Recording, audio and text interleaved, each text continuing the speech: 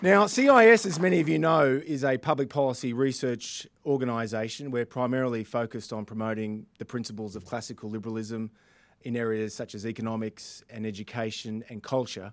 But occasionally we do delve into current affairs and foreign affairs and even history. And that brings us to this evening. It should be stressed that my decision to invite Patrick Mullins, the author of this new book, and for us at CIS to launch this book was, to say the least, a very controversial one with the rank and file of CIS membership.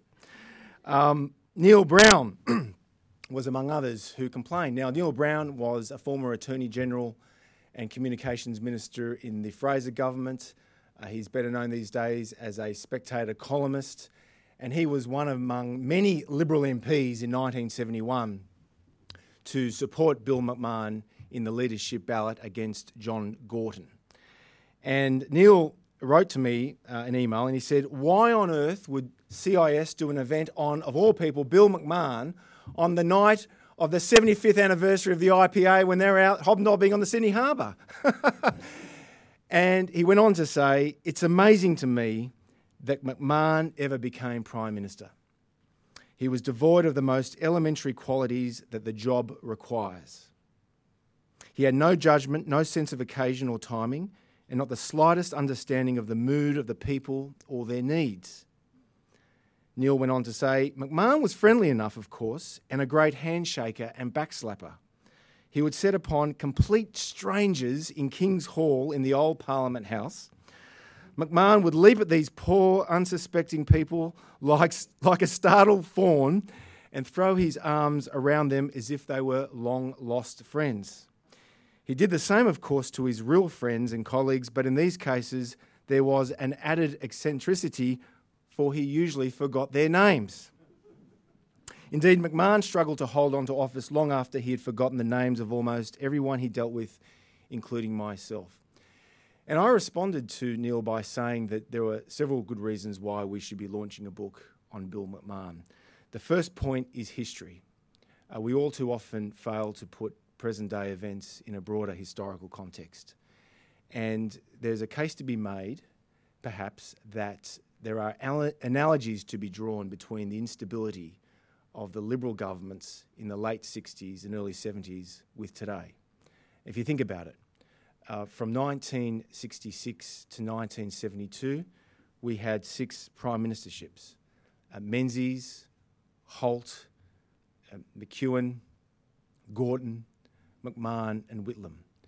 And since 2010, we've also had 6 prime ministerships. Rudd, Gillard, Rudd again, Abbott, Turnbull and Morrison. Second, in the late 60s, McMahon and then the Country Party, the predecessor to the National Party, they fought some very important debates about trade protectionism and free trade. Now, we at CIS, back in the late 70s and throughout the 80s, helped set the trends to liberalise trade and slash import tariffs. We're very proud of the role that we as an institute played in the economic reform agenda kick-started by the Hawke and Keating governments of 1983, supported at the time by John Howard in opposition and continued by John Howard throughout his 12 years in power. So that's an important part of this story today. And finally, I wanted to introduce you all to a young historian whom I rate very highly, Patrick Mullins.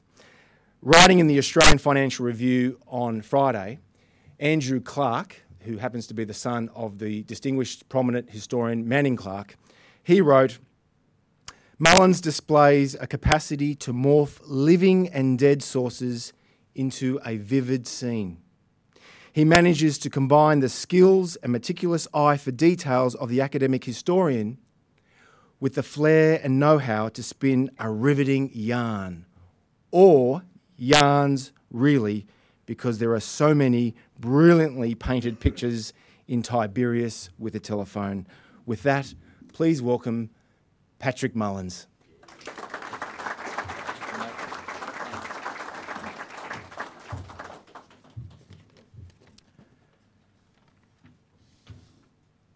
There's an old story about Billy McMahon that begins with him calling the Treasury and demanding that an urgent briefing be delivered to his home in Bellevue Hill. An official duly prepares the briefing, sets out for Jamalbyn Road. And on his arrival, he's told that the Treasurer is in the pool. The official goes outside, sees that this is so, and makes to leave the briefing file on a chair. The Treasurer stops swimming for a moment, sits up, says, No. Read the briefing to me while I swim. And then begins his swimming again. This official, watching, paces the pool, reading this briefing file aloud to a man doubtlessly able to hear little but the rush and haul of water. Now, I doubt whether this story is actually true.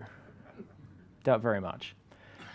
But for the past 4 years, as I've worked on this book on McMahon, that story stuck with me, largely because I felt very much like that official pacing the pool, writing, reading, talking about somebody who I feel is important, talking about something that I feel is important, to an audience often unwilling or unable to listen. So it is very gratifying, then, to be invited here tonight to talk about Billy McMahon, to talk about his role in this country's politics and its history, to talk about his eccentricities, his failings, his successes, perhaps. So, after 4 years of pacing by the pool, I want to thank Tom and the Centre for Independent Studies for having me tonight. I want to thank Paul and Mr. Howard for talking alongside me tonight. Appreciate it very much. As that story suggests, though, McMahon has this reputation for eccentricity. We remember him as this kind of comic figure, a Walter Mitty-like figure. We remember him, as Jim Killen once said, as someone afflicted with Munchausen syndrome. He would tell stories, fantastic, about his great role in events. And hardly ever could they be reconciled with reality. You know, we might think about this and think about how we understand McMahon in this kind of lens. There's a story that's long entered, I think, into Liberal Party folklore of Bill Wakeling during the 1949 campaign. Standing in the builder's hut from which McMahon was running this campaign for the seat of Low, trying to change a light bulb. He slips from his chair, falls down on the ground, lays himself out. And McMahon, seeing through the window, thinks only of himself. Call Liberal Party headquarters. Tell them to send another organiser. Wakeling's dead.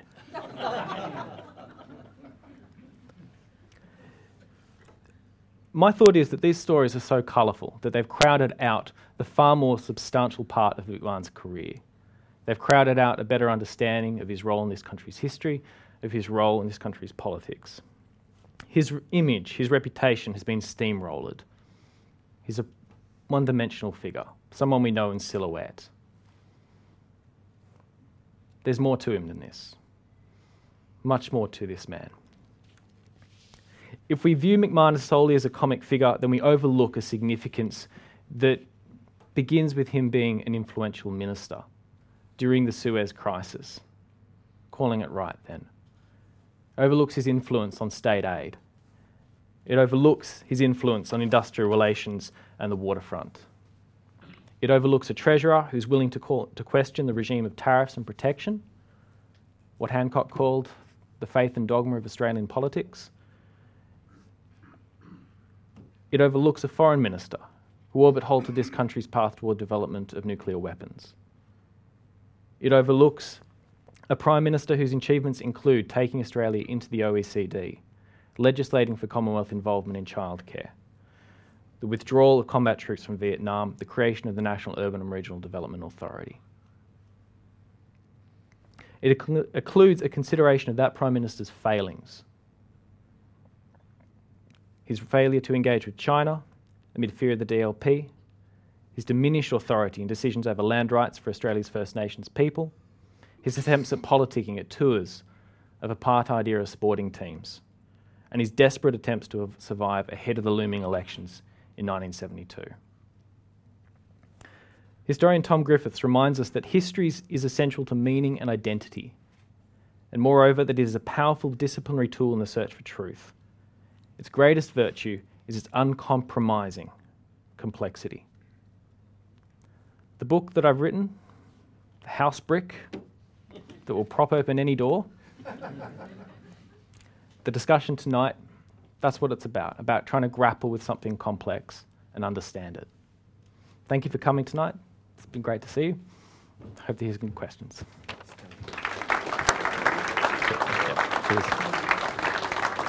Patrick, thank you very much. And now it's time for the conversation with arguably Australia's most distinguished and experienced journalist and historian, Paul Kelly.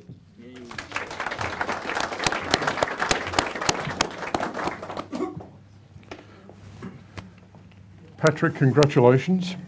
This is a full picture of Billy McMahon, a work of prodigious research, great detail, a tough-minded yet I think fair assessment, and I believe it captures not just Billy McMahon, but for me the great strength of the book is that it captures the entire era.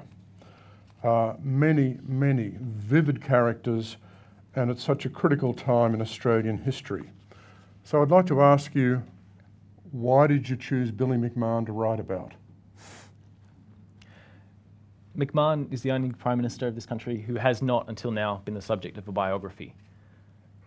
Frank Ford has attracted an honours thesis. He served for 7-8 days, I think. McMahon served for 21 months, hasn't been the subject of a biography until now. Moreover, McMahon's career, the length of it, and his arguments and his significance in Australia's economic policy, I think, warranted a biographical study. There's also the fact that there's been no proper, thorough going through of the McMahon government. No kind of discussion, no attempt to grapple with why a minister with such extraordinary training, and McMahon had extraordinary training, nonetheless failed when he got to the top office. I wanted to answer that. I wanted to talk about the history that he was a player in. I wrote the biography. Now, you quote in the book from David Bowman, the former editor of the Sydney Morning Herald, who was employed by Billy McMahon to work on the McMahon memoirs. So Bowman got to know McMahon very well and wrote, "McMahon really is a third-rate politician. He's really a rather nasty piece of work. Half-truths, lies, commo can, cheap attacks. What an unpleasant little turd." What is the quality you most admire about Billy McMahon? Thank you for that wonderful question, Paul. One of the things that I emerged from this book with is a profound admiration for McMahon's persistence. This was, of course, the quality that Whitlam identified in his interviews with David Frost, and I think it's one that best explains McMahon. This is a man who could take humiliation upon humiliation, setback upon setback, and yet nonetheless continued to strive, continued to push himself forward. There's something of a touch of Vidmapul to him. You know, he's comic, he's not taken seriously, he's viewed as a lightweight, viewed as a fop, and yet somehow he continues to push ahead. And he becomes a far more significant figure than other people would suggest and allow. I admired that. I thought that was important.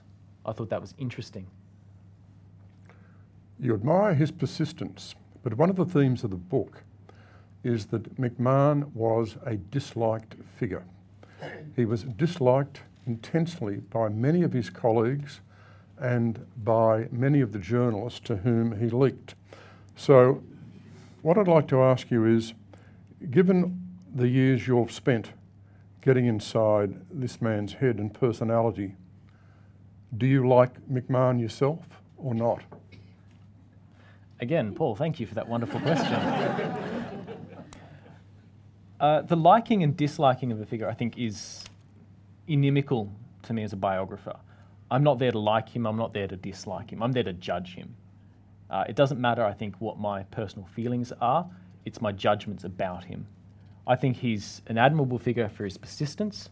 I think he is a terrible figure if you want a paragon of morality and principle within politics, at times.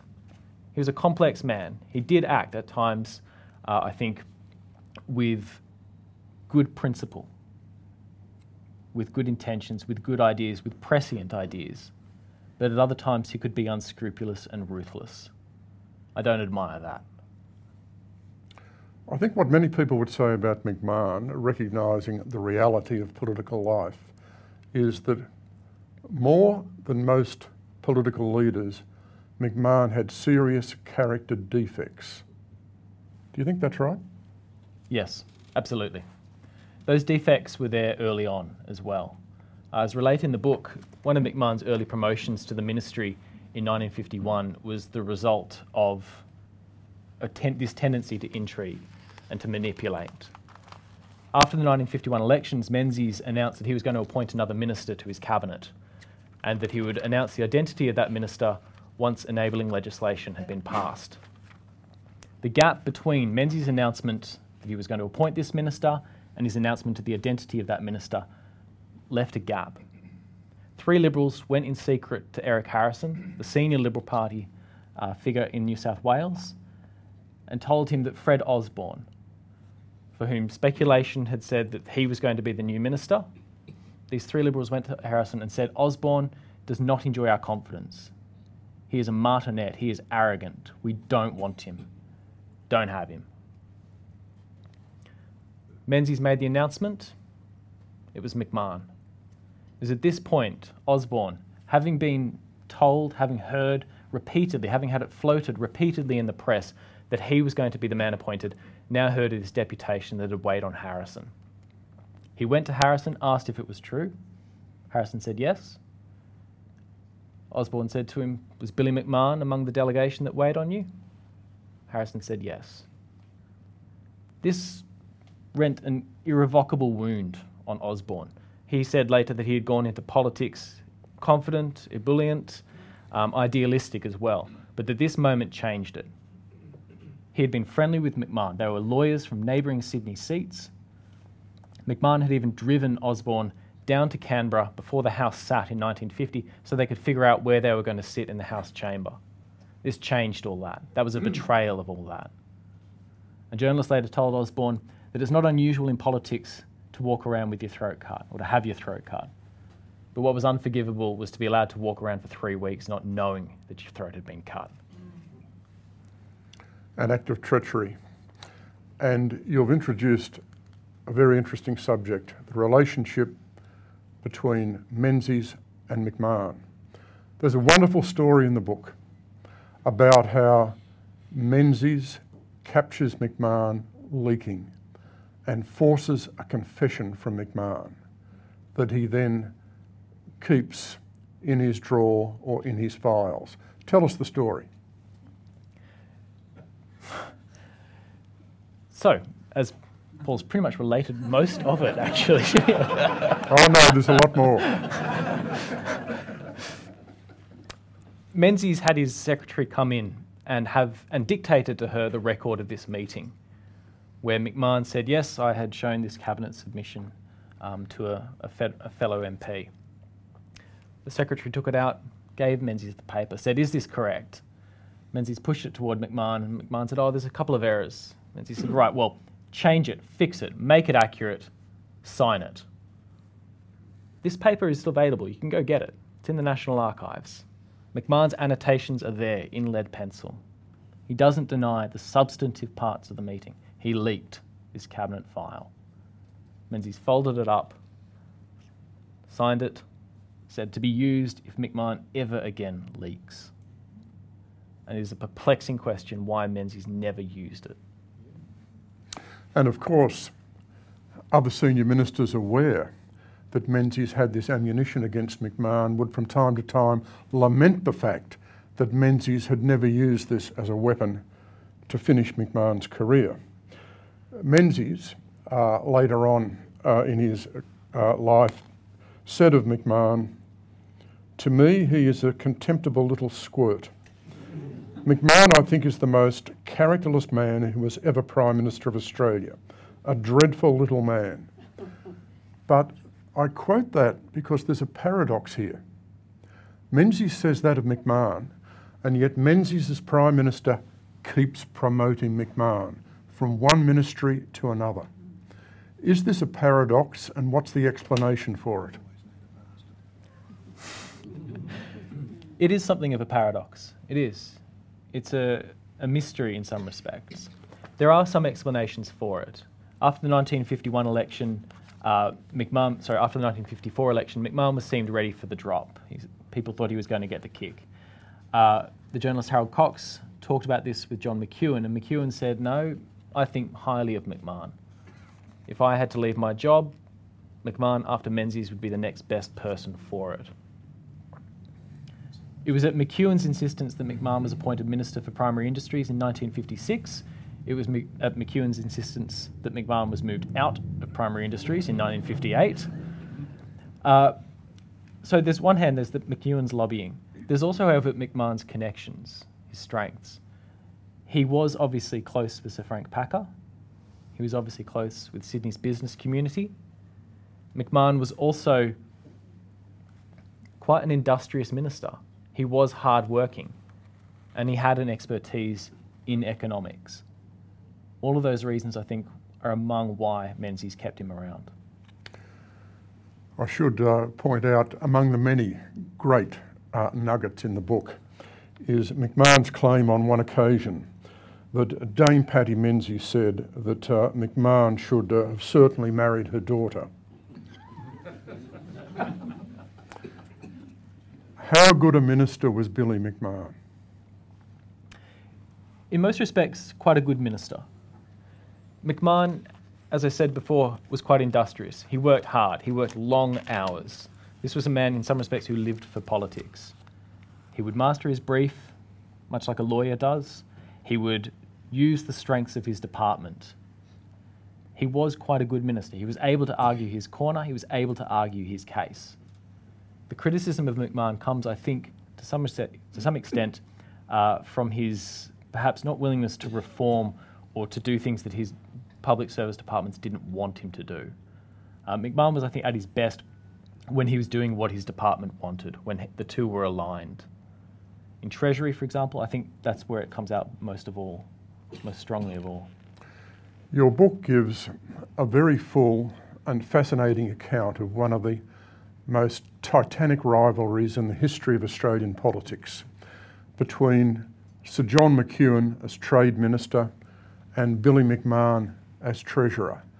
And what it brings out is the absolute ruthlessness and the personal nature of this conflict between the two men. It's almost as though any particular tactic was to be resorted to in terms of this battle. So how do you judge McMahon in terms of this battle with McEwen, in terms of the way he conducted the battle and the final result?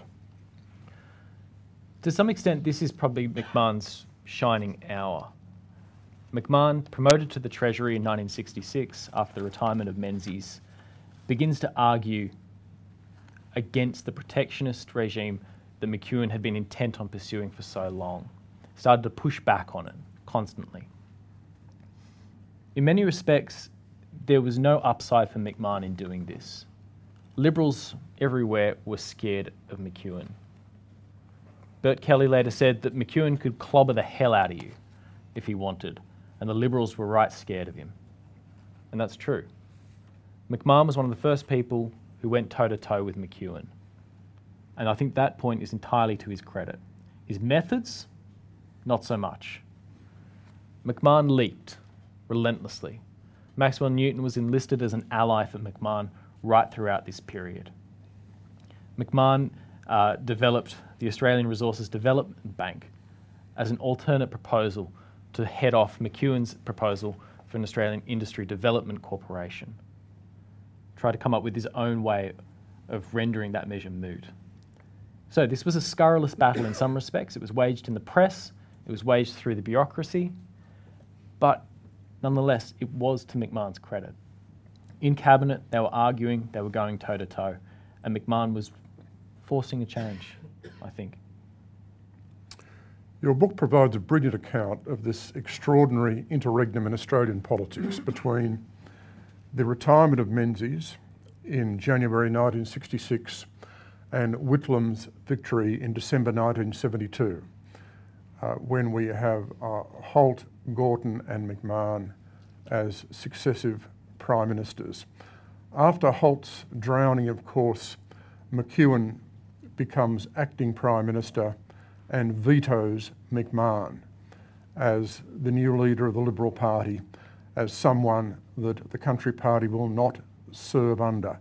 This is a brilliant chapter.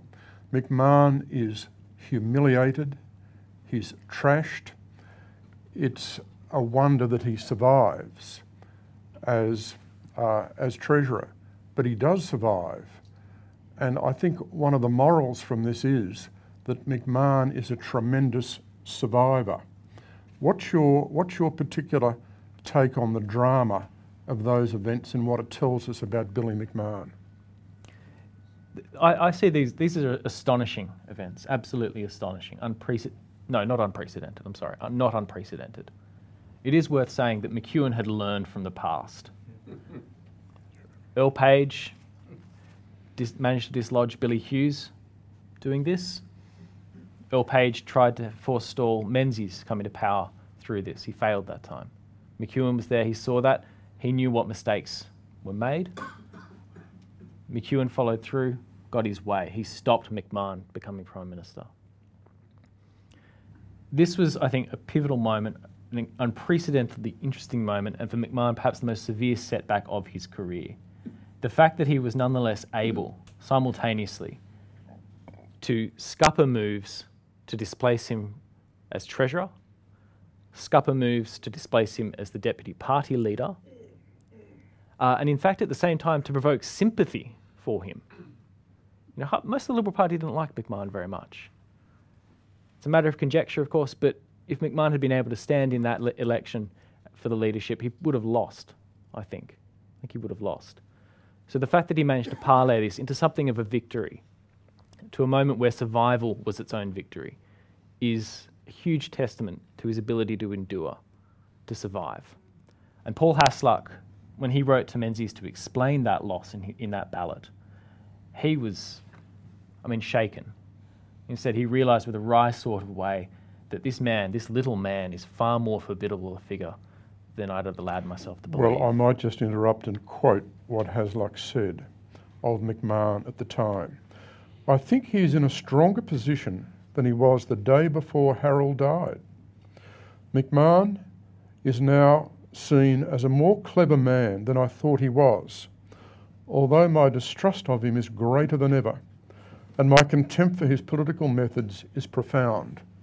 So that's Hasluck commenting on McMahon the survivor after Gorton defeats Hasluck and becomes Prime Minister. How long before McMahon began to turn against Gorton? I would think it would have been measured in the span of minutes, perhaps. There's no denying that McMahon was almost instantly rebuffed, and it took a long time for him to find his feet again, to find the kind of confidence and garrulousness that he normally carried on with. But it was very soon after Gorton's election that he realised he needed again to draw on those capacities to survive. Early in Gorton's tenure, Gorton canvassed getting rid of McMahon, sacking him, and repeatedly followed through with methods to humiliate McMahon to some extent. His intervention in the MLC matter, for example, is a really telling part of that. McMahon wasn't around when the decision was made. He was in Zurich. He took a phone call in a train station telling him that Gorton had overturned his own policy. And yet when he returned to Australia, McMahon was the one made to sign the policy. Another humiliation visited upon him.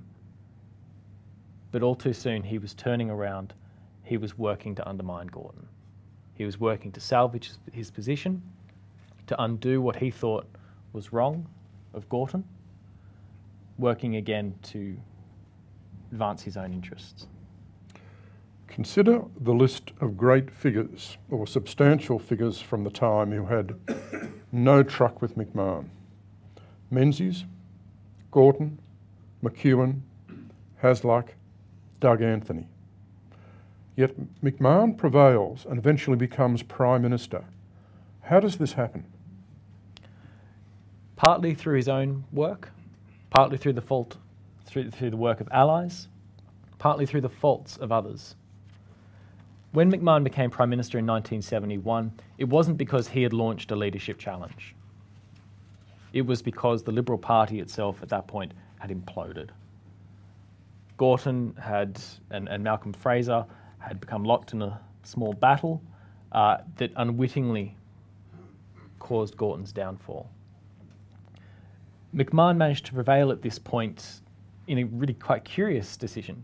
Half the party did not want him. Half the party wanted Gorton. And somehow, through the circumstances of the party ballot, Gorton was gone. And the man that nobody really wanted was there. I mean, the choice at that point was McMahon and Billy Snedden.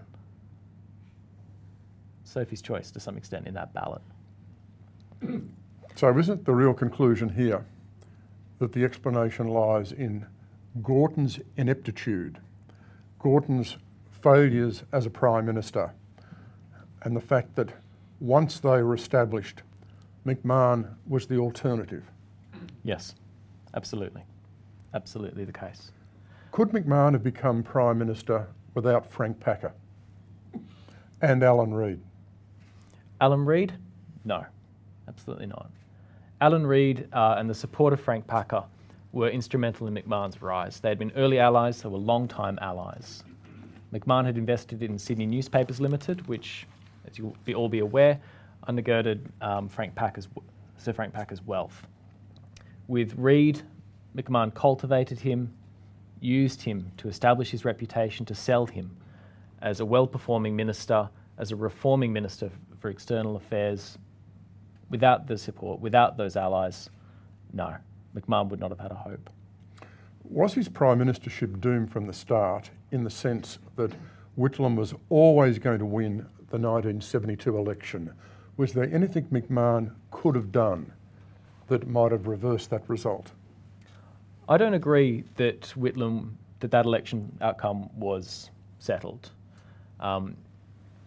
We have to recall the closeness of the 1972 election and set aside this kind of mythos that secreted to Whitlam where he just coasted to victory. There was a chance that the Liberal Party could win that 1972 election. During 1971, that is the first year of McMahon's Prime Ministership, there were suggestions that McMahon had managed to get the Liberal Party back into a position from which it could win. It's worth saying. McMahon as Prime Minister worked to try and counter the advantages that Labor had established over the Liberal Party, most notably in urban and regional affairs. But at the same time, he was furiously trying to stay afloat on a ship that was sinking. The Liberals, I think, had a chance to win the election. They didn't. That's due to McMahon's failures. That's due to the failures of his own party. That is also due to other problems as well. The withdrawal of support, for example, by the Daily Telegraph when Frank Packer sold it to Rupert Murdoch. We'll get to that. What are his achievements as Prime Minister? The 2 or 3 main achievements of Billy McMahon as Prime Minister? First one, I think, is McMahon's withdrawal of combat troops from Vietnam. Vietnam had become a millstone around the Liberal Party's neck. McMahon had opposed, at first, the commitment of Australian troops to Vietnam in 1964. He had voiced hesitancies and doubts about it. In 1971, at the end of 1971, he had acted to bring home the combat troops. That's one big success, I think. The second has to be the Commonwealth legislation for involvement in childcare.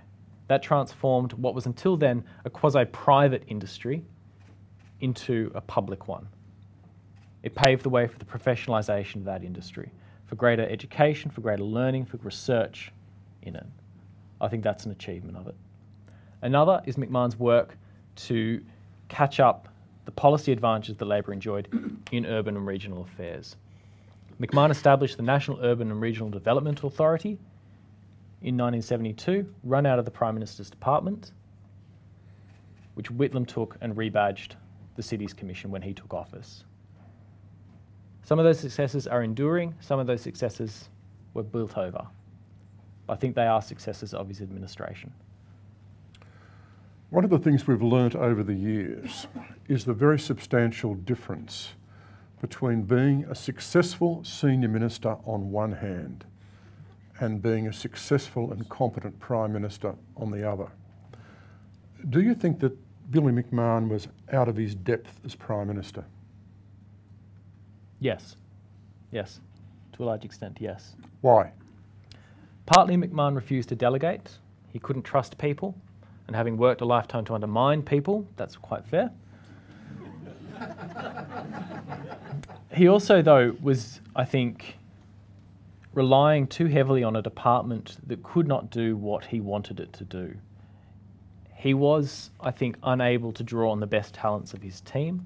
I think he was unable to articulate a contemporary but enduring image for the Liberal Party in the lead up to that election. Yes, he was out of his depth.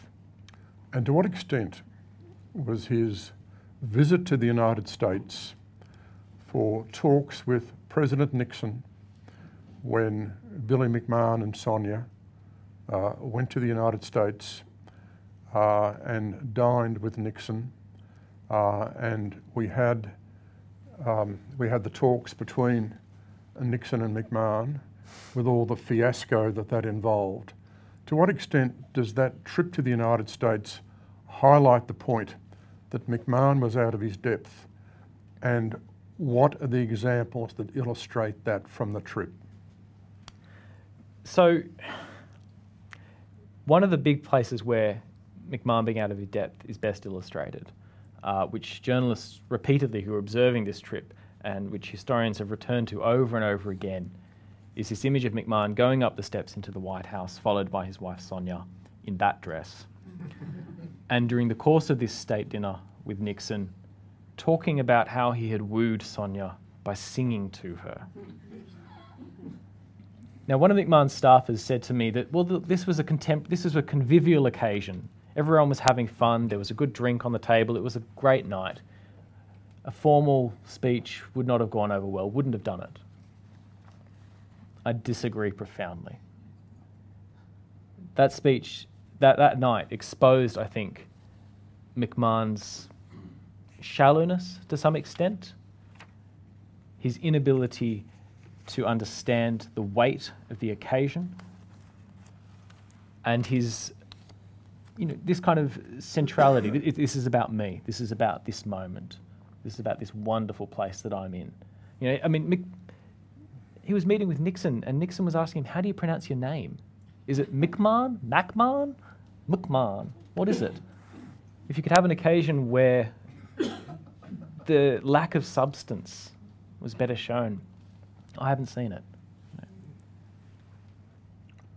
Doesn't the fact that McMahon became leader of the Liberal Party and Prime Minister, given what you've just said, highlight the lack of senior talent in the party at that time?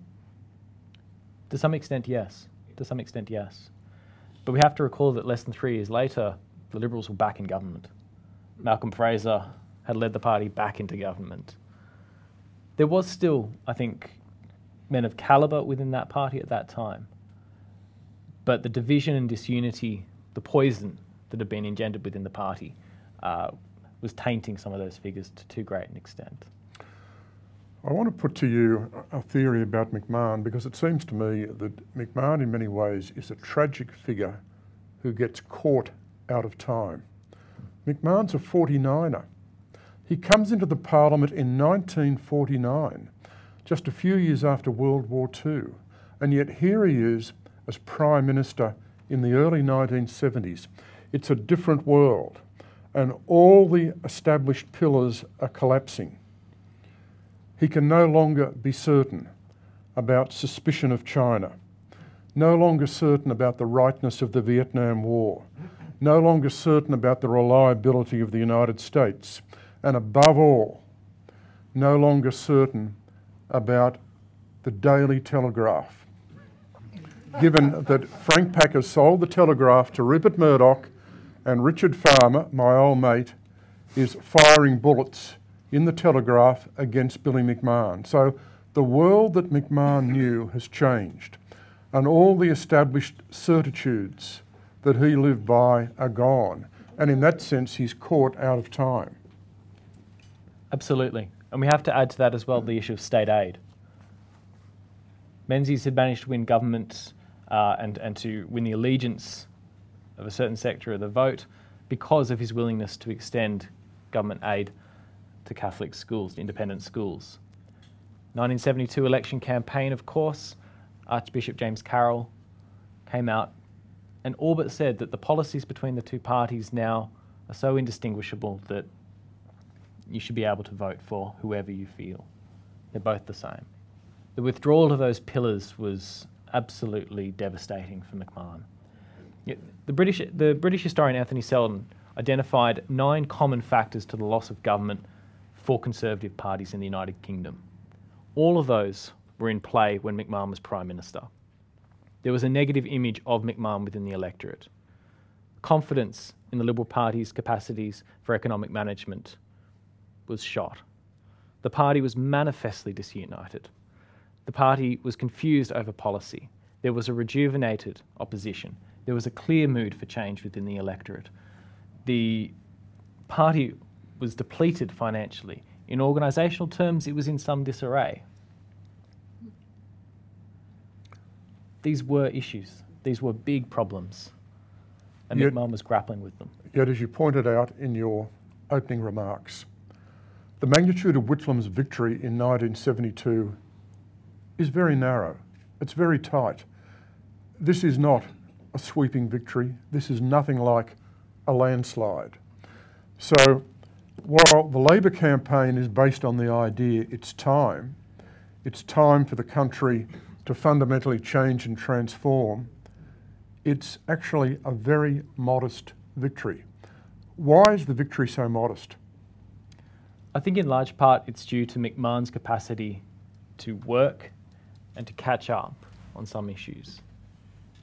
McMahon was able, to some extent, admittedly to a failing extent, failed at it, he was able to establish certain and rectify certain weaknesses within the Liberal Party. He was able to quell the infighting between the state premiers, the Liberal state premiers, and the federal government. Clashes between Gorton and Askin had been nearly monthly before him. By the time McMahon was in office, Bolte, Askin, they were gone. Sorry, Askin was still there. These were, I think in large part, McMahon was able to right the ship to some extent. Sinking, perhaps still on the right course though. Just a couple of issues to finish on. One of the ironic aspects of McMahon's political career is that I don't think any senior politician leaked so often to journalists, yet inspired such contempt from the journalists he leaked to. How do you explain that? Largely because McMahon's leaking was so self-evidently self-serving. There's an instance where McMahon, standing next to at a urinal with Graham Perkin, when Perkin was a cadet reporter, giving him a leak, and and the next day when he saw Menzies ticking off Perkin about this, joining in and saying that was a disgraceful story, you shouldn't have run that. He was tremendously self-serving, and with journalists that was transparent. They could see that. They knew that McMahon was always ready for a good leak. And that was something he carried right through his career. Barry Jones talked about it when McMahon died. He said that when McMahon was in the Parliament, he'd call up and say, "Have you seen page 2 of The Age? It's outrageous what Malcolm Fraser has done. In question time, why didn't you ask him about this?" McMahon couldn't stop talking, couldn't stop gossiping. And he was often and almost always doing this with his own interests at heart. There's a very good anecdote you recount from the Sydney Morning Herald journalist Angus McLaughlin. Seeking to cultivate the journalist Angus McLaughlin, you write, McMahon promised to support anything the Herald might want in cabinet. McLaughlin was outraged. "How can you respect a man like that?" he said. Classic example of the journalist having a contempt for the politician. So at the end of his career, McMahon had great trouble because he couldn't write a book. Tell us about that. When McMahon retired from the Parliament, he knew that his reputation was shot. He knew that people were beginning to damn him. He knew, I think he foresaw that his reputation would be that he was Australia's worst Prime Minister. And he became set upon transforming that with a book, with a memoir, with an autobiography. He saw this as being a huge historical epic. He saw it as being serious. He saw it as being scholarly. He saw it as telling a grand story of his role in events, what he had done, how he had succeeded, how everyone was wrong. And that's what he promised he would do. He didn't have the capacity to do it. From 1982 until 1988, McMahon churned through an industry of ghostwriters, journalists, academics, Mark Latham, apparently even, trying to write this book. Never happened. McMahon could not reconcile his faults and failings. He couldn't identify them. He couldn't stitch together a story that took the reader into the past, that sought to understand. He couldn't demonstrate that degree of reflection that would be required for a convincing, credible, autobiographical account. The chapters in this book that are interwoven with McMahon's life talk about this. They talk about the constant divergence between McMahon's recollections and the documentary record.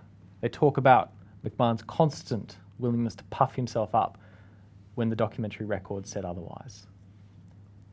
There was never a set text. There was never a finished draft. McMahon laboured on it for years. He compiled a huge number of files. Never got it finished. Never got it published. Died with it. Still in the cabinets. Back to you, Tom.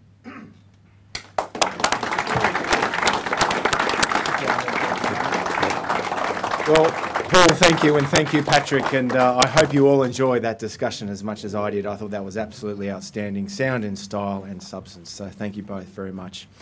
In organising this event, I consulted 3 living Australians who knew Bill McMahon reasonably well. The first was Lennox Hewitt, who was a very senior public servant in the Commonwealth in the late 60s and early 1970s, well, for many years, but particularly during the Gorton-McMahon years. So Lennox is he's now 101. He's in a nursing home in Sydney, so he could not be here with us this evening, but he does pass on his regrets. I also asked Bill Hayden, who of course is a former Labor leader, a treasurer, a foreign minister and Governor-General. He is living in Queensland. He's now in his late 80s, early 90s. He's unable to make it this evening, but again, he sends his regrets. But the third living Australian who knew Bill McMahon very well was, of course, our nation's second longest serving Prime Minister. John Howard served with Bill McMahon in Parliament from 1974 to 1982, and he knew Bill McMahon beforehand, most notably during the 1972 election. For his reflections, please welcome John Howard.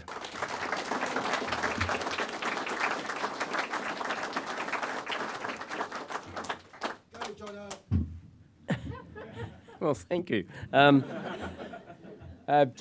thank you very much for those kind remarks. Can I just say that, Patrick, you've done a great service to political history in writing this book.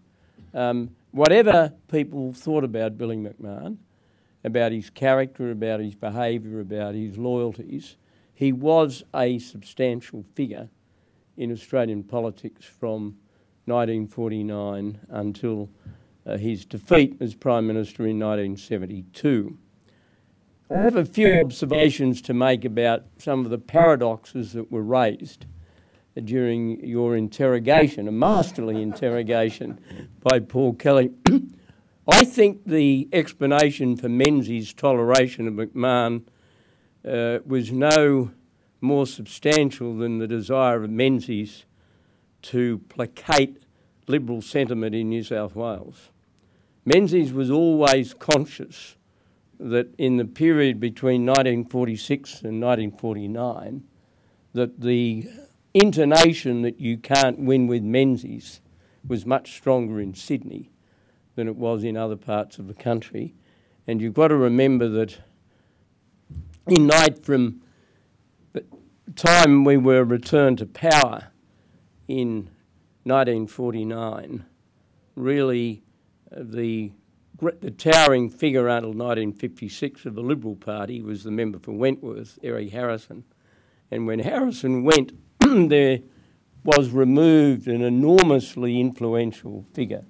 Because remember, Harrison was the only senior Liberal figure in 1941 who stayed loyal to Menzies when he was pushed out effectively as leader of the UAP. So I think Menzies was always a bit sensitive, and nobody had emerged. I mean, Barwick had come into Parliament in 1958 and was seen as a possible replacement, but then he decided to go to the High Court in 1964. So I think that is a possible explanation.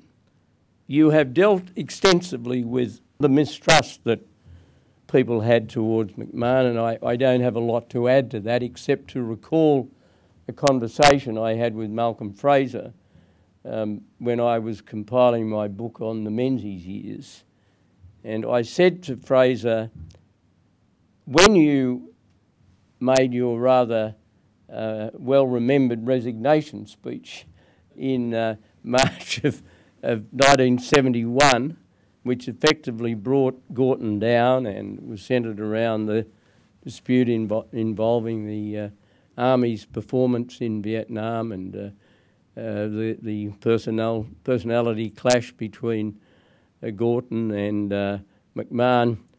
You must have realised that if you removed Gorton as leader, there was only one possible replacement, and that was McMahon. And you've just told me that nobody trusted him, and he had.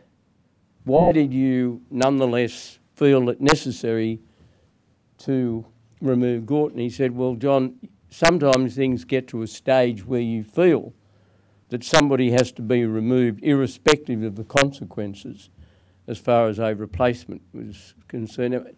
To me, it was a very interesting response because what in effect he was saying was he had thought the man he helped elevate to the Prime Ministership after Holt drowned had become so inept at handling the job that he had to be removed irrespective of the consequences. So notwithstanding the fact that he had told me how people intensely mistrusted McMahon, can I say a couple of things about his performance as a minister?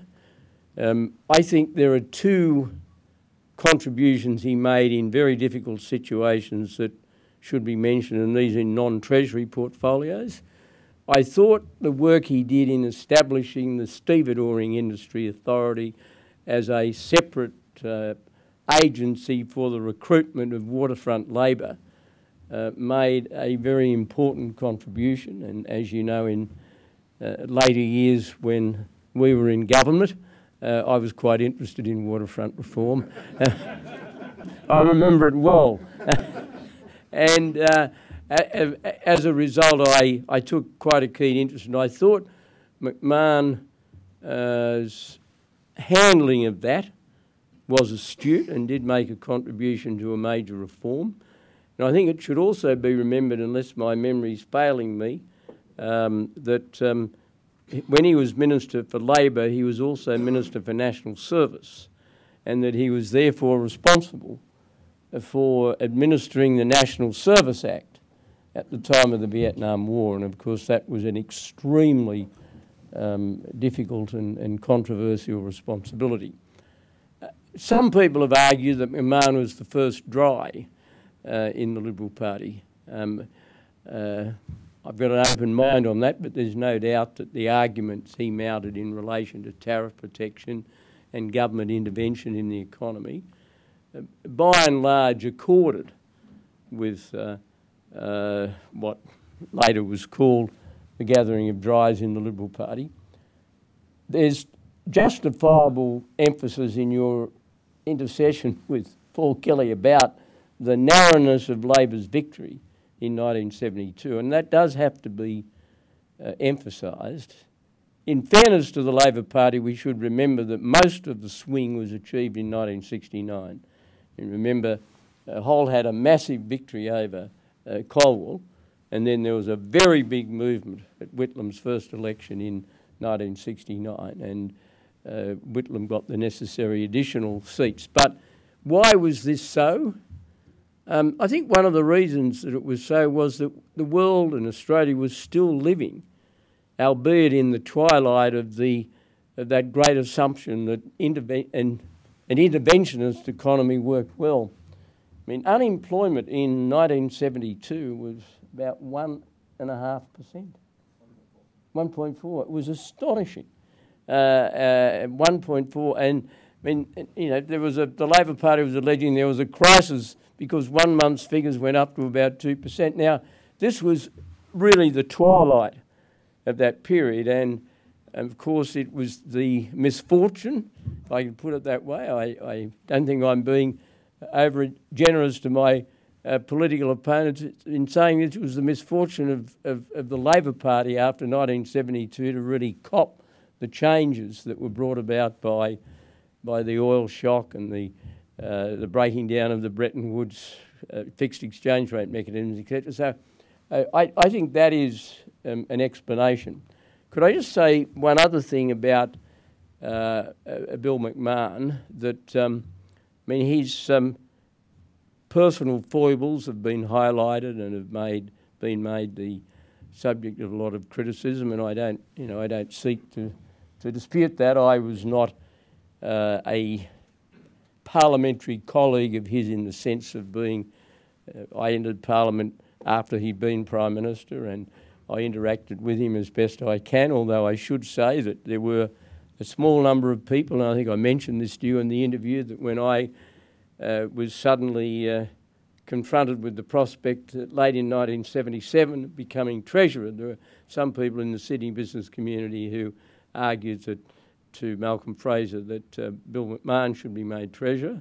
And I understood that because he had a reputation then of having been a successful Treasurer, because when you preside over an economy that works pretty well, you do get a lot of the credit. But I was, as Tom mentioned, asked by the Liberal Party to take a couple of months off from my practice in 1972 to travel around with Bill McMahon during the election campaign. Can I say, having observed him at very close range, that he kept trying. He didn't in any sense fall apart in that campaign. The weaknesses that he had continued to be revealed. He did not appear to me to have close colleagues in the cabinet, which is a terrible drawback, having been a Prime Minister myself. You try and have good relations with all of your colleagues, but there are some that you have particularly good relationships with. And I think it was a pity that he didn't have a better relationship with the senior people in the National Party, because they were really the strong men and the experienced survivors of some of the earlier years, and he didn't have particularly good. But he conducted himself, I felt, with dignity. I was actually at his home in De Malvern Road in Bellevue Hill on the night of the election, and he conducted himself in that very historic moment, because it marked the end of 23 years of Liberal Party government, and he conducted himself with dignity. I remember that night well, because after it was over, my wife and I repaired to the home of the then President of the Liberal Party, John Atwill, and to, how shall I put it, drown our sorrows. And we reminisced about things, and I must say we never realised that within 3 years' time the coalition would be back in government, but that belongs to another piece of analysis. I don't really disagree with the fundamental conclusions in your book. I think it is a very, very fine piece of writing. It really is, and it does fill a gap that needed to be filled. I'm no great psychologist, but I think Bill McMahon exhibited a lot of the characteristics in life of somebody who had a wretchedly lonely childhood. And I think that is one of the explanations that you allude to, and I think it is part of the difficulty that he had. But he did make an impact. He did administer portfolios across a huge range. He came to the Prime Ministership in very unusual circumstances. People often do, but his certainly were very unusual. And I thank you for contributing to a better understanding of a significant figure in our political history. Thank you. Sit down there, mate. No, let's just sit down there, Paul, Patrick. We've got time for one, maybe two quick questions because we are running out of time. Questions to Paul Kelly, Patrick Mullins and John Howard. First question, yes, sir. Just wait for a mic. Do we have a mic, a roving mic? If not, speak loudly. You're right, mate. In the book you say that in 1969... Here you go, mate. Sorry. Here's your mic. Yep. In the book you say that in 1969 McEwen lifted the embargo on McMahon being Prime Minister. Was it for reasons similar to those given by Mr Howard in his interview with Malcolm Fraser, namely that by 1969 McEwen believed that for all of McMahon's faults, Gorton had to be gotten rid of? In other words, that for all of McMahon's faults, Gorton was worse. McEwen always said that his decision to lift that veto was one of two things. One was his problems with Gorton, and in fact when he met with Paul Hasluck, the Governor-General, after that election and after the leadership had been settled, he spoke with considerable force about the difficulties he had had with McEwen. So that's one point. The other one is that McEwen also felt that he had perhaps been mistaken to veto McMahon back after Harold Holt had drowned. He thought and questioned whether or not at that point McMahon would have come up short in that ballot. He also suggested that McMahon was one of the most experienced Liberal Party MPs at that point, and that it was perhaps poor form to continue to deny him or to continue to deny the Liberal Party that opportunity. Next question, sir. Thank you, Patrick, for a most erudite presentation of a work. I don't think I can recall the previous book launch where someone's been so articulate about their subject. My question is about Lord Casey's role with the Holt, McEwen, McMahon situation, and whether or not, in the vernacular, he overstepped the mark, and whether we would expect a Governor-General to behave like that in today's environment. That was to me? Or When we do both, you go first. Yeah, Patrick, you go first, quickly. I think we should hear from you as well. Yeah. I think that Casey did overstep the mark. I think that he did. It was, I think, inappropriate for him to try to arbitrate a dispute between McMahon and McEwen. And I think it is, in some respects, Holt's failing, in fact, to not use his authority to quell that dispute and to say that enough was enough. I think Casey did overstep the mark there, yes. John Howard. Well, look, I completely agree with that. I mean, it would be unthinkable, my experience, for a Governor-General in the time I was there to involve himself. I think he demonstrated on that occasion that he had not made the transition that McKell succeeded in making, and I think to his credit, Hasluck succeeded in making. But also, Patrick's second point is even more powerful. It was a Holt failure. And if you've got two ministers who are brawling, it's the Prime Minister's responsibility to bang their heads together or get rid of both or one or whatever. But you don't drag the Governor-General into it or allow the Governor-General to inject himself, which I think is what happened. I don't think Casey could leave it alone. Paul, you want to say anything? Yeah, Paul Kelly. I just want to clarify whether your question is about Casey's intervention with McEwen and McMahon, or whether the question is about Casey's decision after Holt drowns to commission McEwen as Prime Minister. They're completely different things. They are, but it was really about the former. The former. You could answer the latter. Well, I think the form has been dealt with by Patrick and Mr. Howard. The latter is absolutely fascinating issue. I think it's understandable. I mean, Casey was a player, there's no doubt. I think it's understandable what Casey did to commission McEwen, because McEwen was vetoing McMahon. Imagine if he'd commissioned McMahon. The political consequences would have been somewhat catastrophic, I think.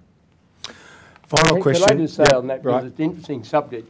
I think, having been critical of Casey in relation to the generic McMahon McEwen argument, I think Casey was absolutely right, as Paul said, to commission McEwen, because McEwen was the Deputy Prime Minister. He was the leader of the party that could not deliver the Prime Ministership in a positive sense, and you had the precedent of Page to draw upon. I mean, you forget Page's appalling attempt to denigrate Menzies. That's a separate issue also, but the precedent of commissioning Page was absolutely instructive, and I thought on that score it was the perfectly sensible thing to do. Final question to my colleague, Simon Cowan, who's head of our research at the Centre for Independent Studies. Simon. Excellent. Thank you, Tom. And gentlemen, excellent talk this evening. I want to try and bring us back to modern politics. In Tom's opening, he made the comparison between the uncertainty and the instability that occurred at the end of the Liberal government in the 70s to the instability and uncertainty we see today. What's your take on that comparison? What lessons do you think we can draw from that period? And do you think that there is a valid comparison to be drawn there and lessons that we could learn from that instability and how that then played out in subsequent years? I think that's for you. John Howard. Well, I think I beg to disagree with Tom. I think one of the big differences is that the Labor Party in 1972 had an infinitely more impressive alternative Prime Minister. But you might well say I'd say that. But I mean, I actually do. I think he was. I think one of the great strengths the Labor Party had at the time was they did have a leader who was seen as being of substance and being in touch with a new view of things to the extent that was around at the time. Look, there are always comparisons that can be drawn. I don't think that the its time factor is relevant at all at the present time. It really isn't. I mean, if there's one, I think there are a number of reasons why coalition supporters should remain hopeful about the next election. One of them is there is no its time factor. And there was an its time factor overwhelmingly in 72. There was, to a much reduced extent, an its time factor when I lost to Kevin Rudd. But after all, we've been in power for only 5 years, and that is not an its time factor. So therefore, I think, Tom, you're overeating. Okay, well, on that note, Paul Kelly, are there leadership, this instability and the broader divisions within the broader Conservative movement, do you see analogies with today? Yes. No, I'm asking Paul, because he'll back this argument. Go, Paul. I think there are quite interesting parallels, and I think you get insights from looking at the two periods. So, in the earlier period, we see a change of Prime Minister from Holt to Gorton to McMahon. We see the Liberal Party profoundly divided over personalities, unable to unify, unable to present a unified portrait of itself to the people. Each of the Prime Ministers in their separate ways is unconvincing, although that might be a little bit unfair to Harold Holt. We see tensions between the coalition partners. I think, of course, of the tension between Malcolm Turnbull and Barnaby Joyce, and the somewhat fraught relationship we see in more recent times between the Liberal and National parties. We see, I think, a lot of policy confusion within the Liberal Party about its core beliefs and its core policies. And I think we see a loss of confidence on the part of the public towards these governments, both governments in that period and governments in the current period. So while there are obvious significant differences, as Mr. Howard's pointed out, I nonetheless think that there are some striking parallels which do offer insights. Okay, we are out of time, but we are going to call on my friend and colleague, John Nethercote. I don't know of anyone who knows the history of the Liberal Party better, perhaps John Howard, than John Nethercote. Thanks very much, Tom. I'm delighted to have the most agreeable task of proposing a vote of thanks for this most excellent session. We've been exceedingly lucky. On the one hand, we've had a journalist of great distinction. He not only enlivens our week 3 or 4 times each week, but for more than 40 years he's provided us with an incomparable annals of Australian politics in that era. We've got one of the great statesmen of the democracy who not only has proved himself in the highest offices of government, but he's given us an exemplary autobiography and an equally excellent political history of the Menzies period, which demonstrates, in fact, a point that Sir Robert used to make, that those who've practiced the business of government have something to shed on telling the story of government. And then we have the new star in the firmament, Patrick Mullins. He's written a truly remarkable book. In traditional terms, it's a life and times. A lot of biographies these days are a life, but they don't give us the times. Patrick has given us both. He's also told us the story of a very important figure in Australia's post-war politics. It is true, I think, in varying degrees, that Mr. McMahon was nasty, evil, and devious. If you're a scholar of Shakespeare, you still study Iago. He was nasty, evil, and devious. But some of the greatest scholars of Shakespeare will tell you that he was one of Shakespeare's characters of inexhaustible interest. I'm not going to go so far with Sir William McMahon, but I just underline the point that the fact that you're wanting in terms of morality, virtue and integrity doesn't mean that you shouldn't be studied. Patrick has also provided us with a path-breaking biography. Again, those of you who know your Caro, the 4 volumes of the years of Lyndon Johnson, either the greatest work of biography at the English-speaking language in the 20th century, or the joint winner of that award along with Skidelsky on Keynes. Patrick knows the techniques, the methodologies of these new contemporary biographies in a way that most other practitioners of contemporary biography, and I of course exclude the people who just do campaign biographies, Patrick has brought both the skills of traditional biography and the illuminations of new methodologies, of which Robert Caro is a very great exemplar. What a wonderful evening it's been. These 3 great figures talking to us about an important era of our politics, and I'm sure that, like me, you want to give them appropriate applause.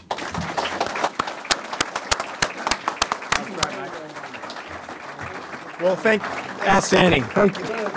John, thank you, and thank you, John Howard, Paul Kelly and Patrick Mullins, and thank all of you for being here. Our next event is here on Thursday night on the crisis of democracy.